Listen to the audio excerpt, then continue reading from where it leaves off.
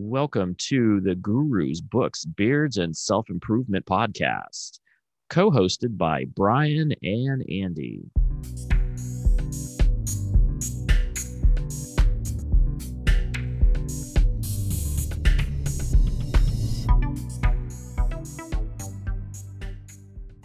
So, welcome to Gurus, Books, Beards, and Self-Improvement. This is episode 9. And before the quote of the day, we would like to introduce a very special guest, Carrie. Welcome to the podcast, Carrie. Woo, woo, woo! Thanks for having me. Absolutely. I'm excited to be here. So she has followed our journey. And another cool fact about Carrie is that I went to high school with her. She was a twirler in marching band. And then I think you did you play an instrument? I think you did. Not really. They asked me to help out with the percussion section, but then they asked me to just not do that anymore. Wow. Well, there were other things I could do to help. She was always really awesome. Yeah.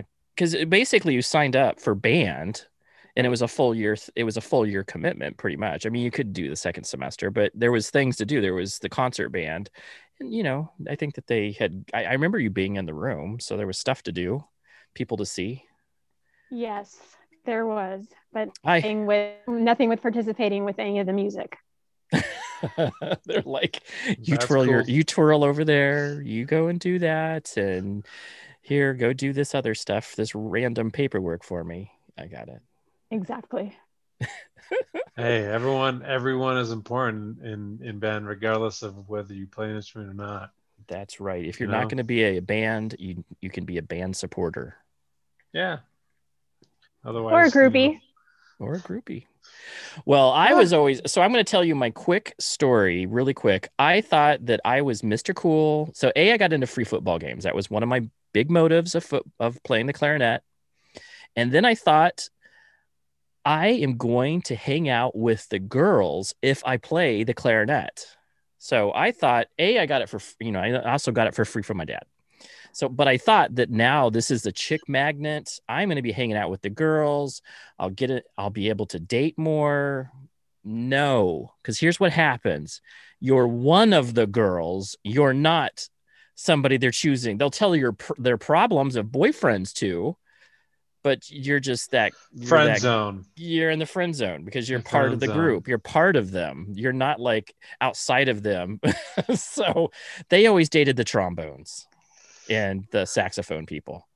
And I was just a clarinet friend. Me and my friend Mike. Learning experience, right? Got me into free football games. That's all I'm going to say. And then I found out later I got into free football games by just being the roadie, which means I just move a podium like 10 feet. And I got into the same free football game. And I didn't have to do all the crazy marching I found that out at NAU though. So I was marching into NAU. That's fun. I never did marching band. I played in like the symphonic band as a percussionist, but like never did the marching thing. I was the pep band drummer. That was fun. That's cool. That is cool. So you got to play at basketball games and stuff. Yeah, that's cool. Yeah. It was it's a good time. I thought I was all that. Then you grow up and you're like, oh. It's good times. Good times. So let's go with quote of the day. What do we got? The quote of the day is, "Die to the past every moment," by Eckhart Tolle. This quote is, I think it's pretty deep. It's found on page 84, and he was basically talking about like dying before you actually die earlier in the book, and then he brings it up again here. Right. And so this is the same almost, and we talked about this again last week, which is that Nietzsche thought, which is the death culture, the fact that we are doing things to get somewhere after we die It's kind of the way that we were, if you do this right thing, you're going to get somewhere in a future life or a future heaven or whatever it is that you believe in. It doesn't matter. But that's what Nietzsche was saying, which is why he said, look at God is dead. This is the same kind of philosophy where you're not living for the present moment is more of which is more probably the appropriate way of talking about it and thinking about it. Right. I found it really kind of interesting because essentially saying the past is over, it's happened, it's done. So it's almost like, if you take it literally, if you were to die, gone, right? Now, depending on your beliefs about what happens when a person dies, maybe there's some, another life, or maybe there's heaven, or maybe there's, hell, or, whatever it is that you're believing in. But in the very instant that you die, whatever was is no longer. Right. And this is a present moment. And I think that I have a meditation that we do called Precious Human Life, where you just are really focused on how precious your life is, but it's something that you can be concerned with now, that be now, and there's so many books about be here now. That's Ram Dass. So many of these things that come into this space where they're talking about just living in this present moment, because that's all you have. That's all you really have. And people who live for yesterday have all of, the problems of yesterday that come up for them, and it's gone. But if you don't have that, you have the ability to be able to shut that off and say, yes, that's a lesson learned, but I'm not in that space anymore. And because if you think about where most of your turmoil comes from, it's from, fear of the future, where it's going to what's going to happen in the future, but that's based off the past. Oh, this is where my life has been. I'm an addict. This thing has happened to me, this trauma. It keeps, I have a horrible life. These things happen to me. I got bad boyfriends, bad girlfriends. I keep having that. I don't want to have them in the future. And you keep going back and forth in those two time zones. And the fact is, you can only affect, and the only thing that you can do is right now. That's the only time that you really have. I'm actually kind of at a loss for words. This book can bring that to you. This is the one thing that if you have had and this is where I want the readers to realize that if you've had no past training in any of this book can get you lost. But I'm going to tell you that these, just go with it and either reread it, maybe reread it at a later time, but just go through it, because once you understand and make maybe the first pass, may not make total sense, but you'll kind of understand some concepts, and then you'll be able to fill in some more of that stuff as you keep, having, maybe you go over the book again, maybe you go over the chapter again, whatever, but, just kind of get concepts, pieces, just snippet pieces of it, because otherwise it could be overwhelming because you're trying to understand way too much of the philosophy that he's using, and it bounces all over the place. It really does. Carrie, how are you handling all of his philosophical stuff? I think that some of the things that resonate most with me are the fact that I'm the type of person that thinks about things that happened, or I revisit and chew on things that happened in the past sometimes as a reminiscent thing, but also like as a growth thing, thinking about if that were to happen to me now versus when it happened to me back then, how with my knowledge and my experience and my age, I might have approached the situation differently. But I don't think that I go backwards and let it affect me. Like, you can't go backwards. You can't go backwards and change something that happened. You can't go backwards and change something you said. And you definitely can't go backwards and change anything that was out of your control. But the fact that he's talking about things that are happening right now and like thinking about the now and all of that's behind you, I don't necessarily agree with him on some things. And I find myself wanting to have a conversation with him. I want to be on the couch talking to him about these things as one of the people that asks him like a question, because I'm listening to the audio version and I've listened to it. I'm on my second time. because like Andy said, you need to listen to it or read it again. And here I am in the second time, and I want to go back to him and rebuttal and have a conversation. I would love to see how that would go. Well, you mentioned something that I think is very important. You mentioned that you will visit things that have happened in the past for the purpose of learning from it, right? Growing from it. And in the book, he refers to that kind of thing as clock time. And we were talking about that a little bit before we started the recording. So there's clock time, which is the beneficial use of time, where time is a tool, right? So we're talking a lot, like in last podcast, about how our thoughts can be tools, or they can be the lawnmower and just be noise. And now we're talking about time. It is what you make it for yourself in a lot of ways. And so clock time is using it to learn from the past. It's using it to keep track of what's going on around you. You cannot live in today's world without some clock time. Now, what about psychological time? He brings this up and talks about it at length. What do you guys think? So here's my thought, and so there is a practical usage of time, learning from your mistakes. And he has to use this because you can't just be in the moment and everything's in the moment. And there's no lessons to be learned. There's no mistakes that have happened, no events that have, made a course correction in your life. You can't pretend that those didn't exist. So you must have that caveat of, I need to learn from it. Now, the psychological, he brings that up because psychological meaning it deals with your psyche. It's the way that you emotionalize it. It's the way you think about time and the events that have happened that causes the pain.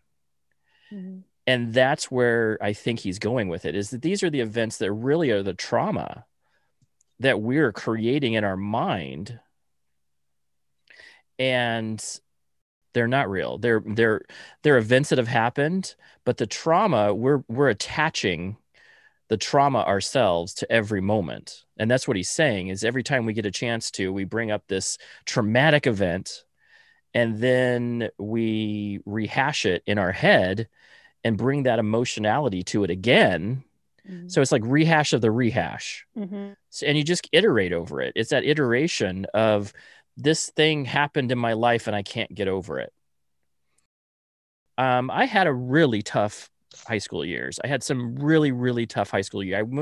I moved from the Midwest my ninth grade year to a school in the middle, a big city. So I'm a small town boy going to a big city in a big high school where people didn't like my dad.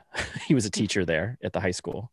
And so, that was the only thing they knew. They didn't grow up with me. They didn't know me other than I was the teacher's son and I came from another place. So I had a couple friends, but I was really traumatized. And even bringing it up 25 years later, I was still I had not dealt with it. I just didn't talk about it. And even when I remember talking about it with my wife, maybe 2 or 3 months ago, because I ran into a beard product owner, Bearded Mac, for anybody who's listening.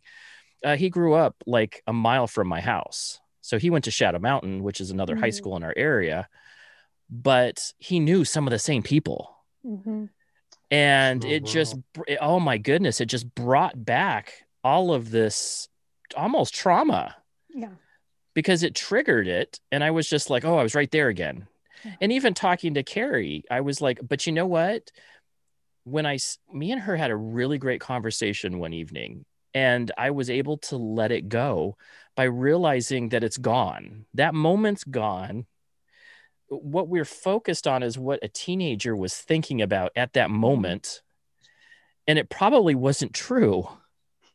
And we were all dealing with our own things. And once I realized that it wasn't all about me. I was personalizing these events in high school. Like it was like in a bubble, like it was Andy's version of high school. And this is what happened.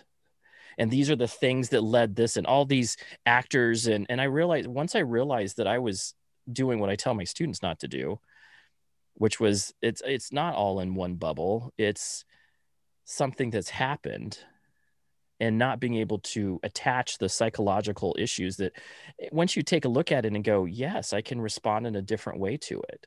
And that's what he's saying is that things happened, an event happened, but here's the thing about the event. It was this, and this. These people were involved in your life. And I think Carrie had talked about some of the things that happened in her high school days that were maybe traumatic for her. And then it was like, oh, well, so like everybody was going through this. Yeah. But I had attached to that past that was dark and hard to deal with and depressive, because I was seeing it from the eyes of, and still seeing it from the eyes of, a high school kid. But once I was able to see it as a learning lesson, I was able to take away something more powerful and let it go, because I could finally stop iterating over it and stop avoiding it. And that was really, I'll tell you, I told Carrie this. I said, this was one of the most freeing discussions I have ever had in my life, because I didn't realize, that I was so dead set against it. I was so in so much turmoil over it. And then I was able to reverse it, because I saw some insight, which is what you get out of that time where it's practical. Oh, there's insight that can come from that. And I don't have to attach the psychological anymore. Absolutely. Well, you bring up some good points, right? That trauma, I mean, that the word trauma means that there is a significant physiological or psychological wound, right? Mm-hmm. Now, in my work as a therapist, I deal a lot with the emotional and mental trauma. And oftentimes it's not just trauma, it's a level where it's diagnosable PTSD, right? Post-traumatic stress disorder.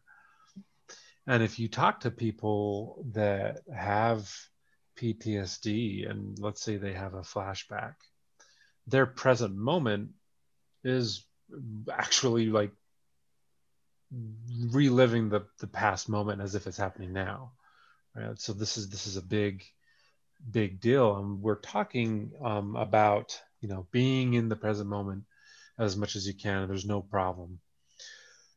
Now, like you, Carrie, I do find some things that Eckhart Tolle is talking about a little dismissive of some people's experience. Yeah. Do I think that people identify too much with their pain? Do they identify oftentimes as maybe being in that victim kind of stance? Perhaps, right? But at the same time, they went through hell.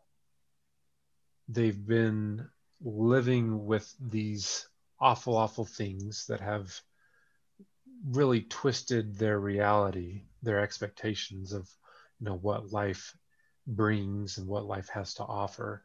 So how, you know, talking to someone in that type of a situation and saying like, you just need to be more in the present. You need to, you know, let go of that. It really is dismissive. It really is invalidating. And so, you know, at least my task as a mental health therapist is one to validate that experience, help them work through it using different interventions that hopefully help them put these things to rest in the past, letting the past die, you know, to bring that quote back in. So it is work to let the past die. It is not. So when we say it's not easy to be in the present, it's very, very true. Eckhart makes it sound easy in a way. and you're right, absolutely. And that's the one thing, processing through those places to help. And that's the wonderful thing about these books, is that he's coming from a different space than anybody may, it's a different perspective, a different place. He may have already arrived there. And now it's easy to say you have to get here. And it sounds very easy for a person that had an awakening moment after his bitter trials of depression and thing left him. And he had this this flash awakening. We brought that up last time. Most people don't have the Buddha awakening, even though the Buddha didn't even have the Buddha awakening. It took him years to, of being an emaciated. If you ever see the emaciated Buddha, he's like starving. You can see his bones because he went to the aesthetic point of view of being somebody who was depriving himself of life and limb and, of any of his needs, to the point where he was starving himself and you could see his ribs. That's the reason why that Buddha exists. And that's the reason why then he came up with later, when he found a girl when he was starving, he realized he wasn't getting any more enlightenment. It was a path. And that's the one thing I'm going to bring up here. It's a path to get there. We all start somewhere different. Mm-hmm. But the journey is the part that we all have to travel to be able to get to a space of enlightenment or awakening or peace, happiness, joy, love. So I'm going to counteract what I just said. Ready? Right. This is how life is, right? It's never black and white. There's always an exception to the rule.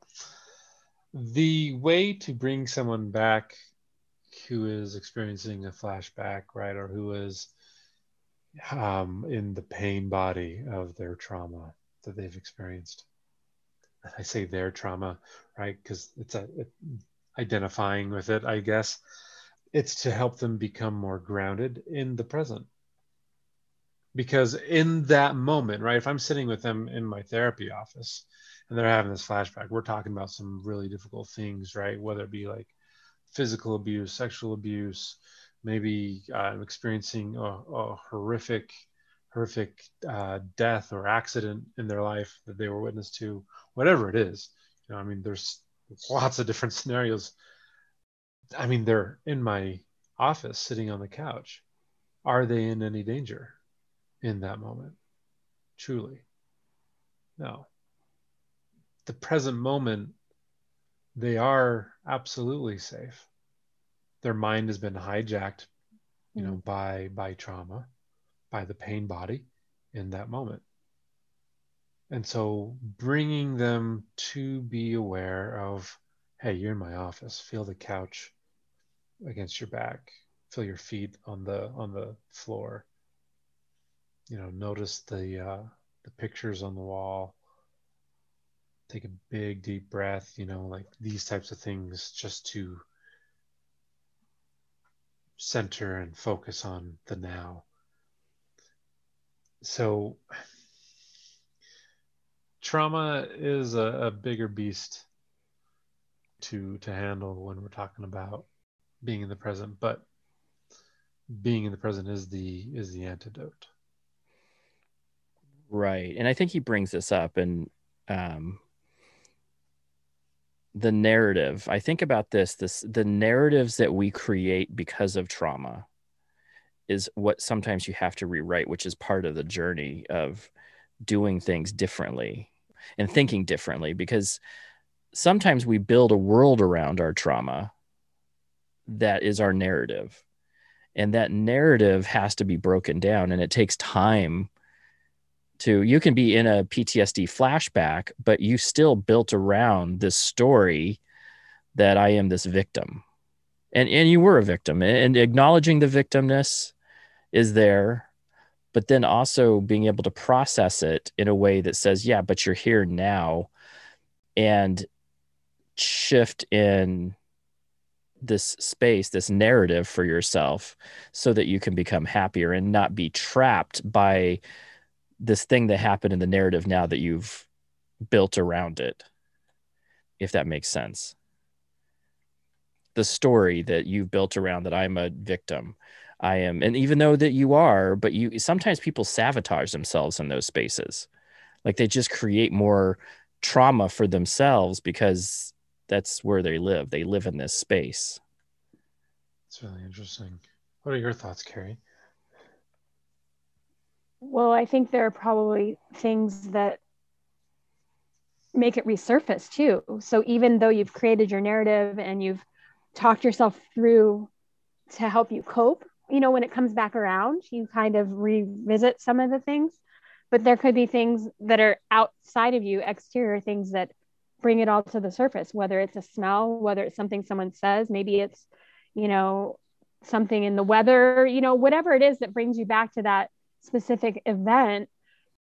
Those things might just get you to a place where all of a sudden all of those feelings start to come up. So you might not be with Brian, in a safe place, might be somewhere completely different in the middle of the grocery store, or you could be, in the mall, or, somewhere, anywhere really. But all of those feelings that you have from that narrative come back to you. And the only person that knows what's going on is you, because that's what's going on in your mind and in your inner talking, the self-talk and all these things you start to, and you could have an anxiety attack or something else in the middle of something even more serious that I don't even understand. So I can't really speak for it, but I can't even imagine what you would go through. And if there's some sort of a safe word or something that you say to someone that knows you, that you just say, hey, if I ever say this to you, just get me out of there. I don't know. I could just imagine that narrative brings you full circle back to terrible feelings and feelings you can't really control till you get yourself to a safe place, especially when you're not in a safe place. You could be in the middle of a meeting at work and somebody says something and it throws you off, and everybody else has no idea what's going on, but you've gone 100 degrees a different direction because what's going on inside your heart and inside your mind and inside of your inner voice of everything. That's a very valid point. Absolutely so. Absolutely. I think she's absolutely on it. That's the thing about trauma and the PTSD. It's sudden. It's something that has happened to you, and it really is something that's ingrained. I remember thinking that I won't kill myself, but I'm that depressed. Like, I just won't kill myself because, that was too messy. But I remember being that depressed about who I was as a person back in those days. And it would take very small things to just bring those back in, because all it took was me talking about this guy knew a girl that I tried to date and had rejected me. And that rejection triggered that whole feedback loop of me not being good enough. And that narrative stayed for a long time. I still struggle at times with not feeling good enough. And he brings that up, is that's where the past events come from. That's where some of that comes from, is from these past events that say, I'm not good enough. That's maybe self-loathing, but it's coming from me taking that time space and putting all of this stuff into it that may not be true. That's the other part. I've realized that some of the stuff, and I talked to my daughter Charisse a lot about this. There are times where our mind has turned an event that's current into something it's not, because of past events, because we're still dwelling on them. So we once had a boss that said something negative to us. Now we think that anytime a boss says something similar to this, it's going to be something negative. Well, I got, this one boss reprimanded me really hard, and I don't want to ever be in that situation again. So if anything looks like that again, it just has to appear like that to our mind, then we immediately go into kind of a freak out mode. It's easy to do.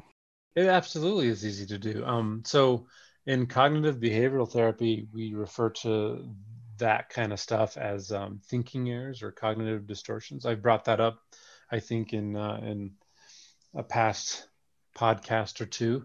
Mm-hmm. These are false things that automatically pop up as thoughts. All right, so here's Here's those thoughts. Here's that lawnmower again, just making noise. And we assume that they're true based on the past experience, right? That this one time in a similar situation, this happened. And so it's happening again, even though it's a completely new scenario. There might be similarities, sure. And yet it is completely new. And again, the past has died. It is done. It is over. And so even if there's similarities, de-identify from your mind, de-identify from what you know. We said this in the last podcast. And just focus on whatever is happening in your life right now. Treat it as if it's brand new. You've got baby eyes, right? Like you're seeing the world for the first time.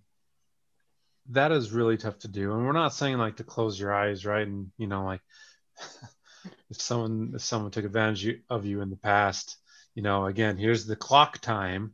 You need to look at the past and learn from it, use it to not repeat the same mistakes. However, thinking errors, projecting our past experiences onto the now, mind reading, thinking we know what someone's thinking about us, catastrophizing where we're making something a bigger deal than maybe it really is. The shoulding. We had a big conversation about the shoulding. And so these thinking errors, these cognitive distortions, they are automatic negative thoughts that only come from the past, which again is dead. So the minute you recognize that, you're in the present, you're in the now. Well done. Right. And I think that you can also bring into the fact that you can start doing these mindfulness practices. So the breathing techniques to keep, so just to help get you still habit of mind to be able to bring you back into those spaces. It's maybe doing anything, eating ice cream, but savoring the taste of the ice cream, being in the present moment. Do you have any mindfulness practices, Carrie, that you kind of have done that have kind of helped you in the past? I'm glad you asked me because I was thinking about those while you were saying that. I have always been a hot tea drinker, warm tea for the comfort. That's morphed into now I drink a little bit more coffee, but it's still warm and it's still the same experience. And most recently, I've loved incorporating bone broth, but all of it has always been a warm drink. And I've been doing probably since high school. And just to be able to have that experience of the warm, soothing, yummy mug and taking it from the start of the mug until the end of the mug and not talking to anybody, not really having anything going on externally and just savoring that. And it's always been a calming thing for me. It's always kind of brought my day down, because I do it in the evening. It just kind of gives me a time to just chew on everything that's happened and like let it go. It's amazing. And I highly recommend it. If you don't do anything like that, I mean, it's the simplest thing you could think of, but it really does help you let it go. It's kind of like the same, when everybody has like a nighttime routine before you get into bed and get under the covers and try to go to sleep. We all have the little things that we do. We all do those ever since we were kids. We always had a routine before you go to bed. This is another additional thing, but it's just me time. And it's tremendous. And I never really thought of it as a mindful thing, but it really is. Now it absolutely is. Yeah. Now that that's a more prominent people talk about often, and it's even on a lot of apps now. Highly recommend it. I think that is so important that you bring that up, right? Because sometimes people are like, I don't want to sit and cross my legs and just do nothing, right? That's so boring. Like, I don't want to do that. Or they say, I don't have time. That's my favorite. That's my favorite. Time is an illusion, my friends, right? It is something you control. So if there's no time, it's simply because you're choosing not to prioritize it, right? Anyways, so this ritual of drinking a hot beverage or, just something enjoyable that you can just sit and totally just dive into it. listeners, please pay attention to what Carrie said. And maybe after listening to this podcast, think about an area in your life where you can put a ritual in of an enjoyable, mindful practice. Maybe it's eating cereal. You sit down and pour Captain Crunch or whatever it is, right? We're not getting paid for advertising, but you do some Captain Crunch, and you just listen to the crunchiness of it. Or as it gets soggy, you just feel that. Maybe some of you are like, that's gross. Don't do that then. Choose something else. Like this is individualistic. But yeah, create a ritual, something enjoyable, where you just focus on it, nothing else. I love that Carrie example. I love that. That's awesome. That's and because a lot of people is so foreign to do like a breathing. It's like, oh, this is formal. Me sitting in the cross. I don't know. This is all foreign to me, and they don't relax, and then it becomes a thing. I always hear this. This meditation thing. It's not for me. But what she just demonstrated is that is a meditation. That's using concentration in the present moment to be able to see the way things really are, which is what I'm going to bring us to next. Was he brings this up is accepting the way things are. So you deal with it. And this is coming from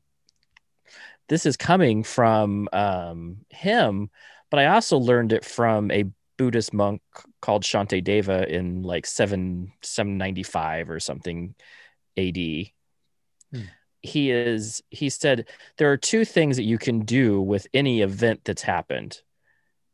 Either you can figure out a way to change it, like, hey, I can go do something about this, or I just have to patiently accept. Patient acceptance, this is what we call it in Buddhism. And those two things are the things that you can do with any given issue. So it's not a problem anymore. It's not a problem. It's just this thing has happened. Either I can accept it as it is, or I can do something about it to change it, which is using your experience and the time that we're talking about. That, what was the name of the time? General time? Clock time. Clock time. Clock time to be able to draw out or research another way of responding to it. And he brings up that as well. It's how you respond that makes the huge difference here. Being able to silently pause, sacred pause, and then being able to look at it, be in the present moment, and respond to it in a more effective way based off of what would most likely be the most beneficial thing for it. And, some things just happen. There's nothing you can do about it. It's just accepting. And that's the thing, like, hey, a bee stung me. It's going to be painful for a bit. You may go get something to go put, there's some ointment or whatever, that spoon thing, or is that a mosquito? What do you put on a baking soda? I think will take the sting out, but it doesn't make it. Sure. At that very moment, this bee stung you. There's nothing you have to accept it as it is. A bee stung me. You can't change it, right? No, it happened. It's happened. And so now you just accept it. Now you can go choose a remedy to help some pain afterwards. Okay, I know when a bee sting happens, this will help me in the future, like taking an aspirin, whatever it is. But at this present moment, you're still going to feel that amount of pain because it happened. So you have to accept it. And you going, I can't believe this bee stung me. This bee, how could he do that? Well, that's what bees do. That's why they have a stinger. They're protecting themselves.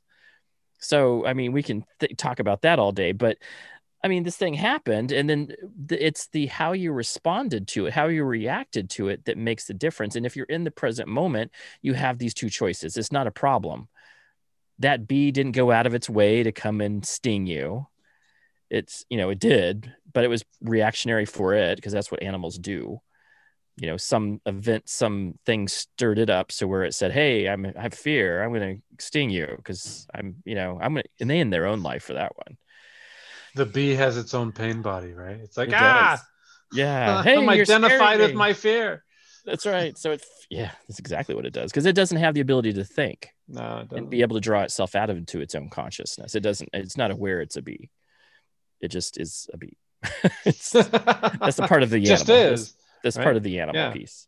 But he brings up that space that it's how you respond. And if you respond from the present moment, you have these two choices: patiently accept what has happened, and then also come up with a remedy so that thing doesn't happen in the future or something.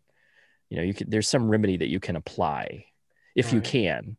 If not, this is what's happened. Well, and if you choose, right? So what you're talking about, he refers to in the book as life versus life situation. Mm-hmm. And so you've got the life situation. I think it's really great in the book that he brings up the fact that, like, you're really already pretty much perfect as is. You just don't know it. Right. And if you can get in touch with that, right? If you can get in touch with that inner alignment and find out that you're connected with everything and anything, and you can choose whether or not you want to play this game of making your life situation better, or you can just accept it as is. Like it's really okay. He talked about whether you want to choose to be lazy, or if you want to get up and go do something. But really, in the end, it's like, it's okay, whatever. Like it really is. If you are at peace with yourself, you don't have to be ambitious. I mean, if you want to, great. How do you de-identify from the ambition? The question is, how do you stay ambitious if you de-identify from it, right? Like I don't. Well, and then that brings up that whole piece, right? What is ambition? Ambition is the sense of, I want to be something better in the future. Well, if you're already in the present moment and you're happy and you're in that stillness and peace, and it's a peace and love and joy that is limitless, boundless, timeless. So it's perfect. It's that perfect.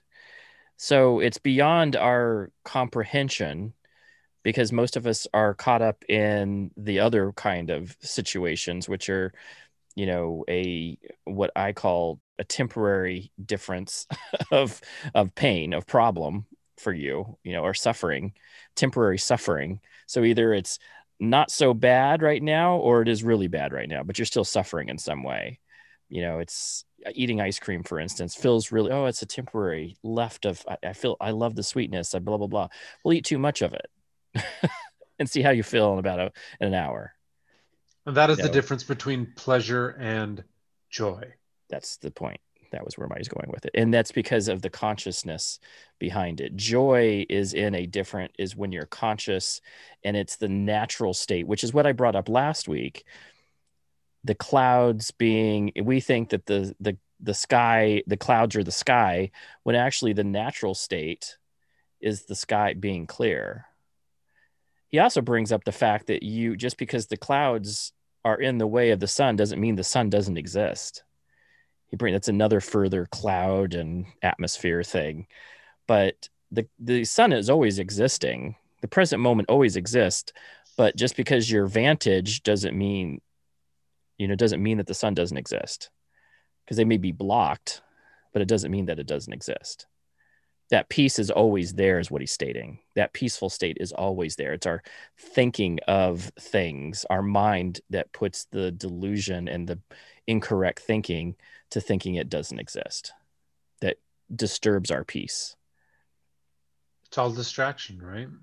No, it is. It's all thoughts are distractions to help you deal with situations. And it does come back down to the Buddhist philosophy that our root cause of our problem is that we create these delusional thinking, that we crave things, that we want things a certain way, and then when they don't happen for us that way, either we get angry or jealous or something else comes and that's where the root of it is. But it's all in that space of craving, and that creates suffering.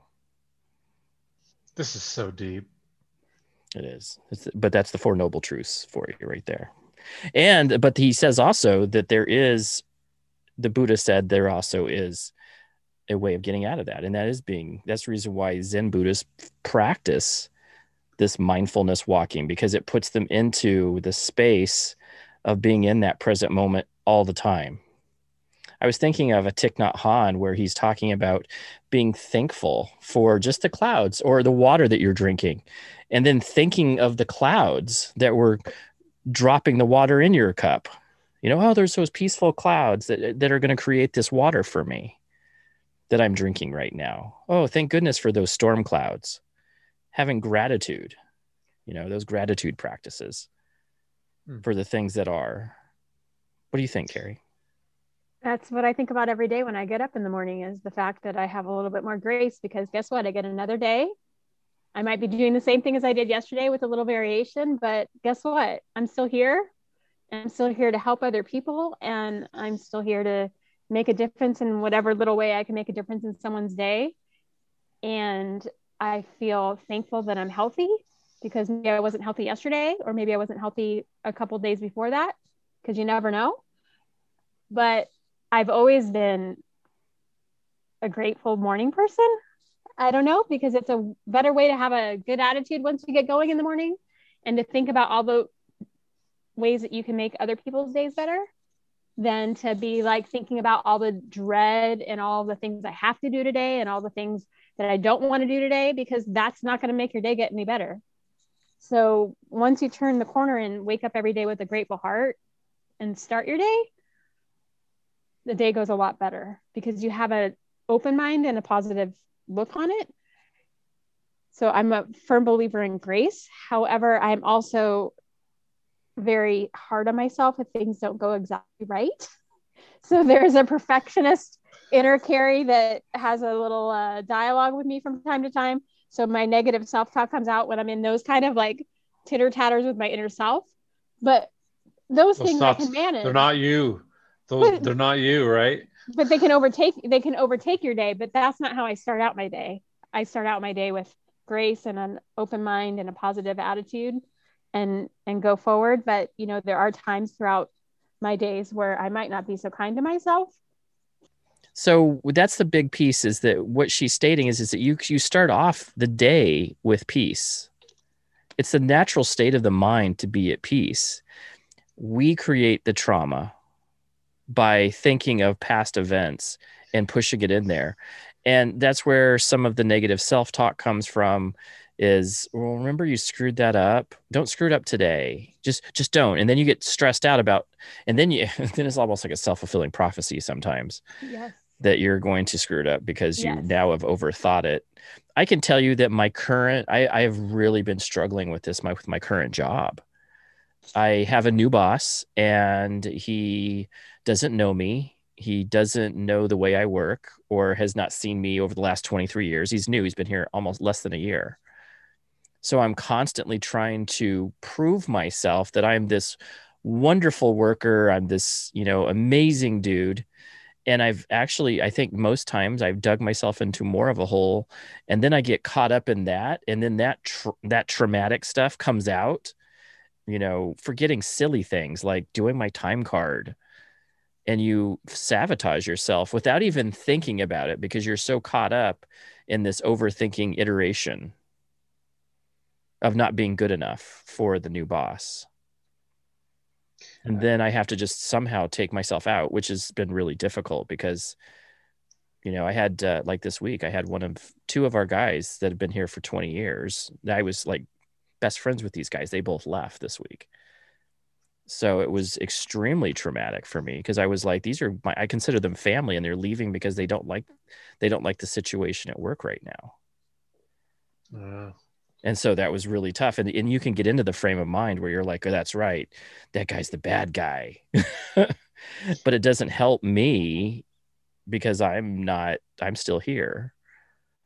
So being able to wake up, just like Carrie's saying, with a peaceful, graceful, grateful heart. Just so grateful for this precious human life that we have, and putting it into that basic frame that we have an opportunity to make our lives meaningful every moment. And that's exactly where I think that Eckhart Tolle is going with this, is that you have every day is a new moment. I think you brought that up last time too, Brian, that every moment's a new ability to change the way things are. Every moment is a new moment. And you're not confined to what the past has what's happened in the past. That's absolutely true. Again, the past is dead. The past is over. The past literally does not exist. And the future doesn't exist. There really is only the now. Because when the future arrives tomorrow, it'll be here in the form of now. Right? And so we get caught up with making future plans, or we get, our hopes of, oh, tomorrow's going to be a better day. No, not unless you do something now. And so listeners, please take some time to think about what we've been talking about, and what Eckhart Tolle is suggesting here. It's a little tough to make sense of it, right? I mentioned last time that I was feeling a little bit stuck. Today, so I mean, during this conversation, I'll admit sometimes I'm like, what is going on? Right? And that's okay though. He even says in the book, trying to make sense of this can't happen, because it is not something that can be explained. It is only something that can be understood really by doing, by being. Well, yeah, just by being. Just be. Like, you don't need to do anything. Just exist. Right. And notice that. Right. He actually says the path to enlightenment is by not pursuing it. That's the awakened, because the Buddha is the enlightened one. That's what Buddha stands for, actually, for people that don't know that. The enlightened one was awoke out of these type of things where he was just in the present moment, experiencing the understanding that the natural state of the mind is peace, and being in that space and realizing that what the problems are and what the root of the suffering was. And then once he was able to understand all of these Four Noble Truths, he was able to help teach that to others so that they could be on the same path, which is where Eckhart Tolle is kind of trying to get you. But the state of enlightenment comes by learning these techniques to get there. So there's techniques to be able to free your mind, which is what he's trying to teach. And that's what the Buddha taught. That's what, so many others taught. It's kind of trippy though. So the minute that you're trying to seek enlightenment, you won't get there. So you need to stop seeking enlightenment. But if you stop seeking enlightenment, how do you go about learning these things if you're not wanting to learn them? I think that you can say, hey, right? I want a better life for myself. Right. It's a contradiction. It's like the catch-22. Don't try to be enlightened. Just find enlightenment. I think what you can say is also that through a path, the journey of becoming to that state is the most important piece again. Enlightenment is a destination that that everybody wants, and it means free of suffering. That's what enlightenment really is: free of suffering and happy, joyful, peace.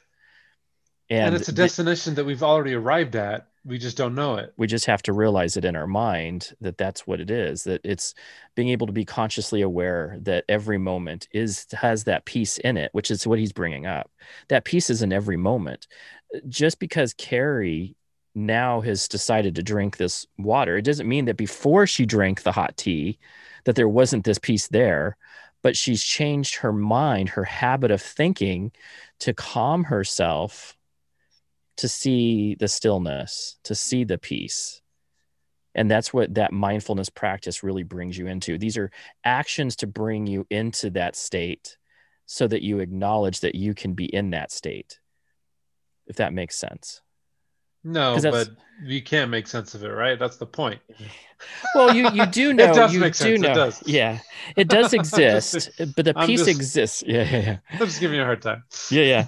But the peace exists, but it comes from practice in changing a habit of mind and the way you see reality. I think that's where meditation and objects and all this practice comes from, that it doesn't snap in overnight. Carrie is awesome because she started doing mindfulness practice without knowing about it. I wish I would have known that in like about 20, 30 years ago. Oh, I'm just a trendsetter. You are a trendsetter. Absolutely. I've heard that about Just you. kidding. She was a trendsetter all back Yeah. in those days. Oh God. She was twirling her baton. Batons. I said baton. Baton. Nice. Baton. Batons. Very. Do you know what though? That was such a fun time, and that's the best thing about it is that even in these, that's what's great about having people to have these friendships with, and he brings that up as and we'll stop here in a second. Like we're running out of time. We're going to run late. But what I was thinking was that he brings up having friends and spiritual friends to help, like what we call Sangha, people to help you that are burning already, spiritual teachers, therapists. So for you listeners out there, how am I going to get here? Find people of like mind that are either already on this path, most of the time on the path already, that you see them as that positive place, like Carrie, for instance, very much in a positive place. She's done very well for herself over the years. She's living the life in San Diego, California. And she's somebody that has done things to help create a different reality for herself. And that has created peace for herself. When you can find somebody that it has that state is already burning, may not have all the answers, but a therapist, a friend who's already in that state, a spiritual teacher of some sort, they will help uplift you into that state with them. So those are the things that and he highly suggests that as well. So if you're to take, where do I need to go next? All of this is just crazy. I want to know, find friends. I'm stuck. Because this can be overwhelming, but if you find people, surround yourself with the people that have this fire, this passion. And when you start surrounding yourself, you will start living that passion yourself, because it burns close to you. It's, he brings up a log that is just fresh off the log pile, and you push it onto, if you just push it on the log pile and start a fire, you have to go through this whole process. But if you push it next to an already burning log, somebody that's already on this path, it ignites, it starts burning. So that's my suggestion as well for any listener out there, for even me. Find those people that are burning already, that are already in a space that you recognize, and that they're in the present moment. They're mindful, they're loving, they're peaceful.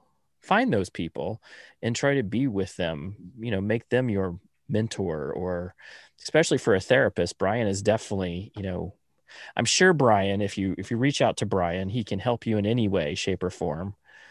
Even if you need to go find, even if you probably need to find a therapist, he could probably tell you the steps to find a good therapist in your area. If you're, struggling right now and you're feeling like, I feel overwhelmed, this is too much, I need somebody to, and I have a spiritual leader that, maybe somebody you can go to in your church or whatever. Those people are also very good, helpful people. So those are my thoughts for helping to close it up a little bit. Like, this is so much. Right. Well, there really is a lot in this book. And as we're going through this, it is already mid-February. We're going to be starting another book here soon. We'll announce that book in the next podcast. There is just so much to be learned from this book, and from all the books we'll be reading. So we apologize if we haven't touched on a topic that you found really interesting in the reading. But there is a way that you can figure that out for yourself. And that is, you can DM us and say, I would really like to talk about this. Can you guys talk about this? And that's a wonderful way of engaging with us. This is Brian High Mountain Sage. He's on Instagram as High Mountain Sage. I'm Andy. I'm the bearded practitioner on YouTube, on any, like pretty much every social media. And you can find me there, Facebook, Instagram, DM me. I will be happy to. We also have Gurus Podcast 1@gmail.com, which will help you kind of figure that out for your, would be able to communicate with us. Gurus.podcast for Instagram. So, and please also share this podcast with your friends and your family. Spread the word. If you are getting something out of it, it is likely that others will also get something from it. And he was just talking about the proximity rule, right? Where you want to be close to people that are doing things that you want to be doing with your life. Well, if you're having difficulty finding them, create them by inviting others into the circle with you. Absolutely. So, that's why we grabbed Carrie out of the Yes. group and said she's our super fan and also somebody I know really personally. So, and so happy to have you on, Carrie. So this is the part where we talk about SMART goals. Mm-hmm. So each one of us have been SMART goaling it. Have you been doing any SMART goals, Carrie? For resolutions or? I don't believe in resolutions because I don't follow through on them. But as far as the SMART goals, I am actually now incorporating exercising again into my daily schedule. So I finally broke down and got a treadmill. I've been looking for months and I just finally convinced myself, you know what, you just need to do it. And I did it. And I'm so glad because it's very hard here in California to social distance. And even though we're supposed to be wearing masks, the mask mandate, to go to a park and walk, you never know what you're going to come across, because if you're exercising, people don't want to wear masks, but you really should be wearing a mask, and the whole crossing people's, So I thought a treadmill would be a great idea. And I'm week 2 of my treadmill and I'm so much happier for doing my 10-minute or 15-minute spurts throughout the day. I don't really, today was longer because I was on, a holiday from work because of the bank holiday, but I forgot how much I enjoyed to just walk. You take for granted, but when you're an avid walker, just because that's all you can really do, you can't run, you can't do other things because you're not that talented. But walking, everybody can walk, and you can walk at your own pace and your own space and all that kind of thing. So as far as a SMART goal, that's totally something I can measure, and over time I can feel better. And it's not really anything other than it also helps my mental, because I don't have to think about anything when I'm walking. Well, that's awesome. You know what I mean? There's a mind-body connection there. Yeah. Very nice. Andy, how are you doing with your SMART goals? Oh my goodness. I have not made a video in a bit. I've been still in this almost like retreat. I mean, I did a bunch of like stuff for the new. So I went to the park this weekend, and we went to, actually probably Carrie knows exactly where I went. So we went to Stillman Rail Park, which is in North Scottsdale. And so that's around where actually we lived and grew up at.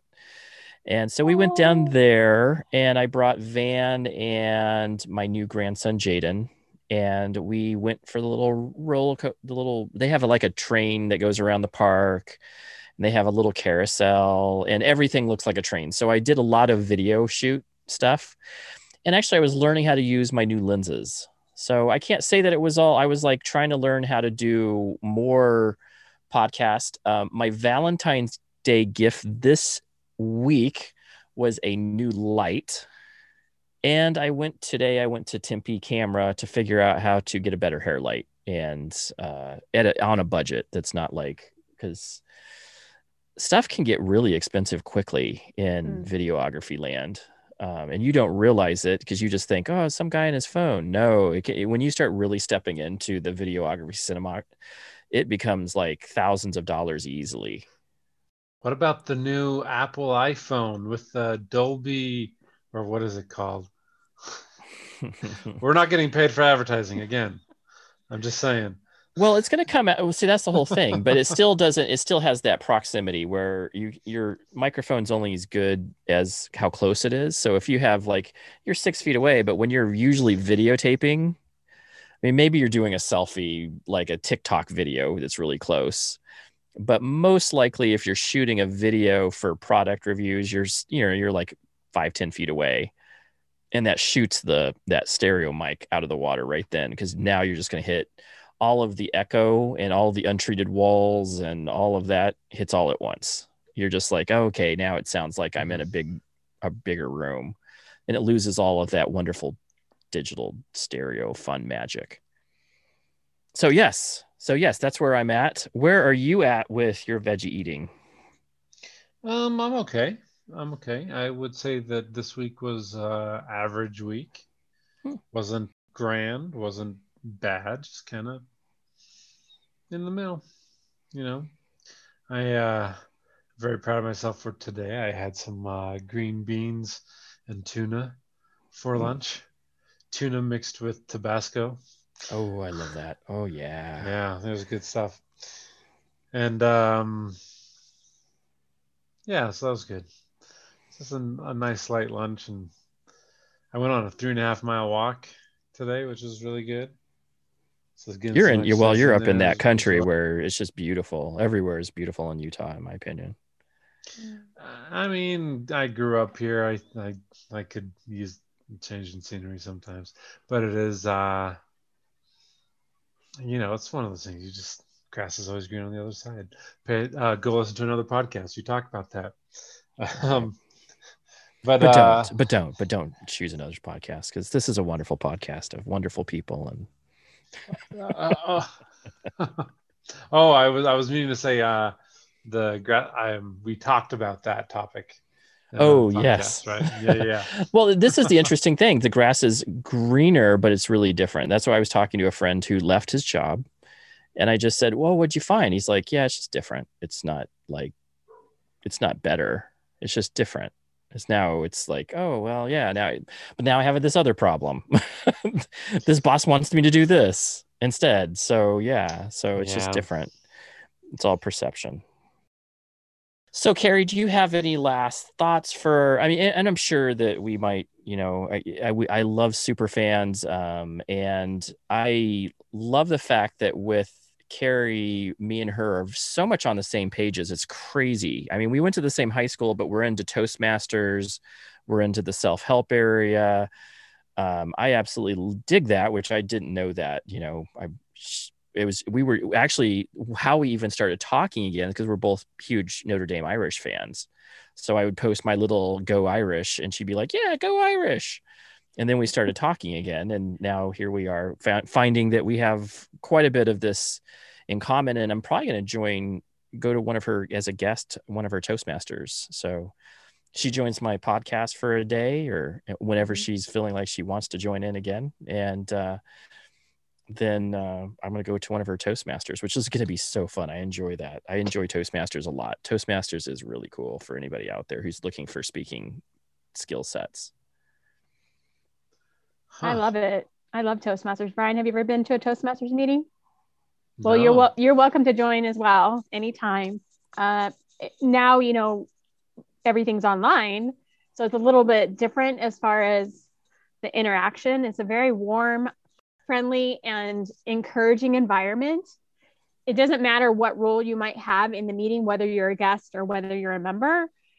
The opportunity to listen to whoever's speaking, whether it's a prepared speaker, or whether it's a person giving an evaluation, or whether it's a person that's a Toastmaster that runs a meeting that night, everybody has a different perspective to bring. So even if maybe you're not the person giving the evaluation, which is one of my favorite things to do, you can hear someone else give an evaluation on something you've also listened to and bring up points of, constructive, helpful things that they've noticed, to maybe for improving on the next time, but also pointing out wonderful things the person did or said or structured the way that they put together their presentation. I highly recommend it to anybody that shows any interest in me. I don't try to push it on them, but as a friendly way, to include you and Brian if you'd ever want to come visit. It's a tremendous, All right. it's a tremendous experience. I'd love to. I'd love to try it out. Okay. Oh, we'll have to go and set that up. We'll have to go check Yes. that out. It's really, really good. I've enjoyed it. The company I work for right now has its own like local chapter in the company. So they have that, but then they also have like Toastmasters that are part of like the community. Like there's community ones, and then there's these private ones that are like locked down because you're in a company that has it or whatever.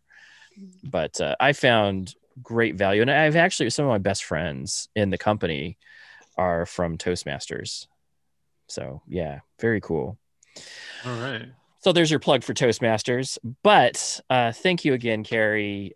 This was fun. We'll have to do this again because these books are absolutely so fun to go through, and I enjoy. And anybody else who's listening out there, if you want to be part of this podcast, we are definitely, happy to entertain that idea and having guests and people that are interested in, maybe talking about something.